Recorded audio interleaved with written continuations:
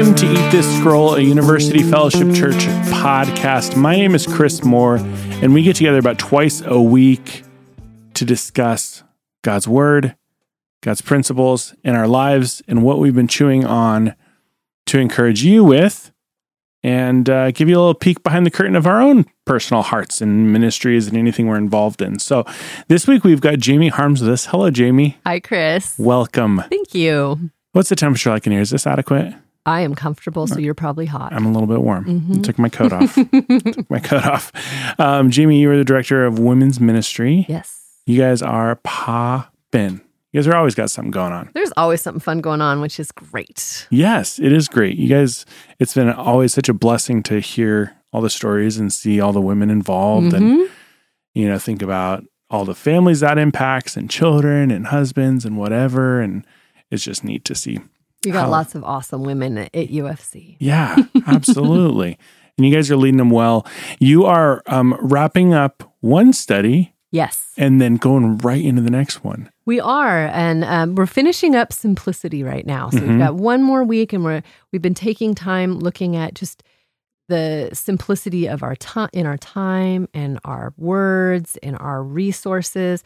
And it's all wrapped up in the idea that simplicity is being singly focused on Jesus and what that looks like. So we're going from that directly into Philippians. We've called it Rejoice. That's one of the main themes of Philippians, and we're going to be starting that up February 9th. That's so exciting. Yeah. And can people sign up on the website for that? Indeed. Okay. Please do sign up on the website. You can also sign up at the Connections table on Sundays. Yeah. Timony or you or Jamie. Indeed. One of us will be there. You're always there. You guys are faithful at that. So university-fellowship.com/events. Or on the front page, you should be able to find the sign up, you ladies who want to be a part of that, which I encourage you to be a part of it. So with the simplicity wrapping itself up, what are we talking about today?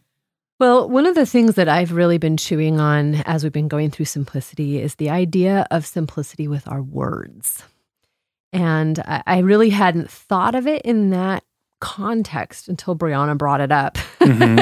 And so just this whole week, I've been thinking more about that in relationship to what I tell myself internally, how I'm speaking to others, and even my prayer life, how I'm speaking heavenward. Okay. So simplicity in our words. Is this, and I'm going to employ what little philosophy I know, Occam's razor, the principle that the simplest way something can be done or said is usually the best. Is it just cutting back our words and doing a direct, clear, condensed form of communication? Or is there more? Or is it that plus other things? Oh, that's a great question. I think it's similar to when we talked about last time about our resources, how we think about Marie Kondo as making it simple, where we're cutting everything away, and just having what's left behind. But I think simplicity is showing us that it's not necessarily just getting rid of things, but how we are focused on things. You like Parks and Rec or The Office? I have heard much about it, but I have not seen it. Do you have a good Office reference for me? Where Kevin, who's an accountant, he says, "Why use many words when few words do trick?" So my son has a game called Poetry for Neanderthal. I also have that game. Yes. That's a good one. And so you have to give clues to your teammates, but they all have to be single-syllable words. Yes. Otherwise, you get hit with bonked with an inflatable stick. My 6-year-old loves to be the bonker. Yeah, she's a big fan of that role. But I don't think that's quite what simplicity is talking about. You can speak in multi-syllable words. Okay, that's good. Still be simple. Challenging for some of us, myself included, but Yeah. So what is the heart behind simplicity in our words? Well, when we look at James 3, it gives us this picture of the tongue. And so starting in verse 3, it says, "When we put bits into the mouth of horses to make them obey us, we can make the whole animal turn. Or if we take ships as an example, although they are so large and are driven by strong winds, they are steered by a very small rudder wherever the pilot wants to go. Likewise, the tongue is a small part of the body, but it makes great boasts. Consider what a great forest is set on fire by a small spark. The tongue is also a fire, a world of evil among the parts of the body. It corrupts the whole person, sets the whole course of his life on fire, and it is itself set on fire by hell." Whoa. All kinds of animals, birds, seas, reptiles, and creatures are being tamed and have been tamed by man, but no man can tame the tongue. It is a restless evil full of deadly poison. With the tongue we praise our Lord and Father, and with it we curse men who have been made in God's likeness. Out of the same mouth comes praise and cursing. My brothers, this should not be. Can both fresh water and salt water flow from the same spring? My brothers, can a fig tree bear olives or a grapevine bear figs? Neither can a salt spring produce fresh water. And so just thinking about how small our tongue is, and yet what huge impact for both good and evil our tongue can be. We really do need to step aside and evaluate how we're using our words. And are we using them in a way that is focused on Jesus and blessing others and praising God, or are we using it in that cursing way? Yeah. My mind is spinning when I think about that. I'm reminded of the principle, I think it's a proverb of, better to keep your mouth shut than prove you're a fool. Or there's lots of good proverbs about our speech. Yeah. Or it's not what goes into your mouth that corrupts you or defiles you, but what comes out, because that is an expression of the heart, the inner man. So yeah, that makes perfect sense. And you even get really fun ones like Brianna, which said it's now her favorite verse, like a madman shooting firebrands or deadly arrows is a man who deceives his neighbor and says, I was only joking. So there's all different word pictures that we have of the power of our tongue, that with the Holy Spirit's help, we can live simply in our words and not just convolutedly with how we speak to ourselves and to others and to our Heavenly Father. Yeah, there's a million ways that can go wrong. And yet it seems to be the simplest but one of the most difficult things to really rear properly, whether it's gossip or criticism or... Oh, there's all different kinds of ways that we can use our words poorly. I mean, we can use our words to build ourselves up and not others. We can exaggerate as we're telling stories. We can make excuses for why we're not doing things. We tear other people down with our words all the time with gossip and anger and sarcasm. And we use our words to control others. We can stonewall or we can flatter them. There's not saying words is an issue there, Yeah. And sometimes we don't control our own tongue and we'll talk in excess or we'll interrupt people. And there's all different kinds of ways that we can use our tongues in an ungodly way, a non-simple way. Yeah, I remember somewhere around being just a fresh adult. I don't know if I was 19 or 20, somewhere in there. And it occurred to me, and I was in a social setting, so I'm witnessing other people. It's kind of a small group. And it was like people could not climb over each other fast enough to get room to talk. Yes. And it was like something clicked in my brain and I thought, holy cow, I could just not talk. Like that's a totally viable option. Like it was mind-boggling to think my contribution doesn't necessarily need to be made every time. But we've got that compulsion to we want to be heard. We want to be known. And there's nothing wrong with that as long as we're also aware of the others around us. Yeah. And what that's doing to build them up or tear them down. So that it comes down to, once again, the motivation of the heart. And using your words simply might look different than using my words simply, or even different in different situations. We have to follow the leading of the Holy Spirit in those different situations as to how to use our words well. I was talking to Lou 2 weeks ago, just sharing with him how I used to really savor poking people in the eye. There was something that I relished about it, just to be ornery. I wasn't trying to be mean or malicious, but I was trying to be a little irritating. And thankfully, the Lord has really grown me out of that. But it really is such a temptation for us to be sucked into something that we don't even think about, but is just like right there at the tip of our tongue, pun intended. You're welcome, everybody home, to hurt somebody or to be out of control, which self-control is a fruit of the Spirit. Well, and if we can irritate somebody, that means we're, in essence, have a control over that person. Yeah.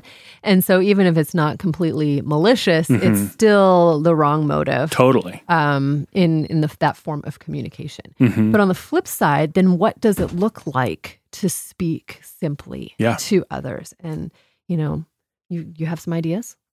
Ooh, let me think. What is it? Well, I think just not talking is probably, I think for me, I've seen the most impact from that. And it's the simplest. You just don't. You think about it and you go, I don't. But that's thought through. Yes. So the words that do come out are sincere and they're thought through. They're not just off the cuff. Right. Yep. Exactly. And that shows a real hospitality and care for the other person. Yes. I mean, many of these I'm sure probably do.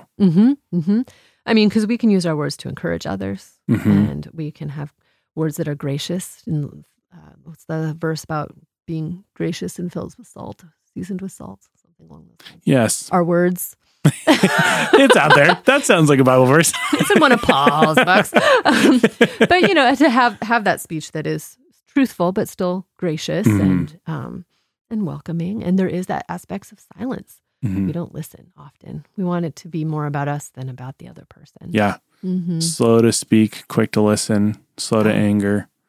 And I think maybe you can share some of your strategies or what you've observed, but I think one good indicator is if we're watchful, we'll see other people tell us that there's a problem by their body language, by their behavior, by whether or not they accept our phone calls. if they duck and dodge, during the meet and greet, they don't want to talk to us at church or whatever.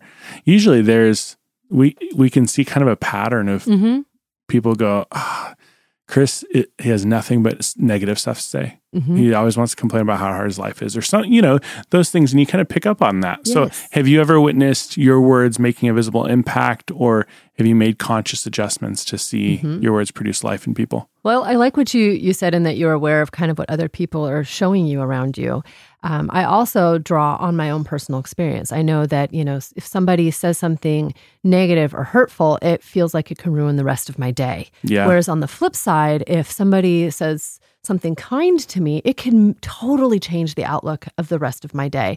And just being aware of that, it's like, well, how do I want to be towards other people? Yeah. Well, I know it really made me feel good and was blessed by somebody being genuine and sincere and thoughtful with their words and using their words to tell me something kind.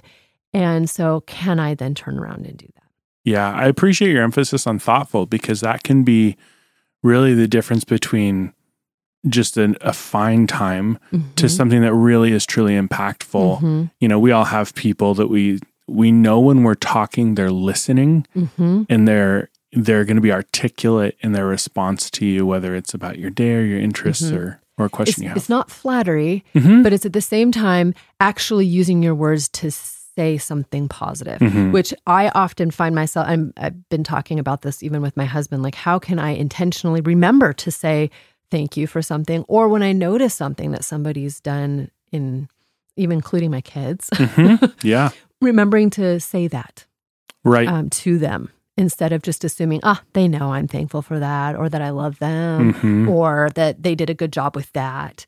And instead actually using my words to do that. Yeah, what better place to get training on that than at the home, where there's plenty of opportunities. There really are. I think it's pretty commonplace to understand that your family really can get the worst of you sometimes if you're not careful, and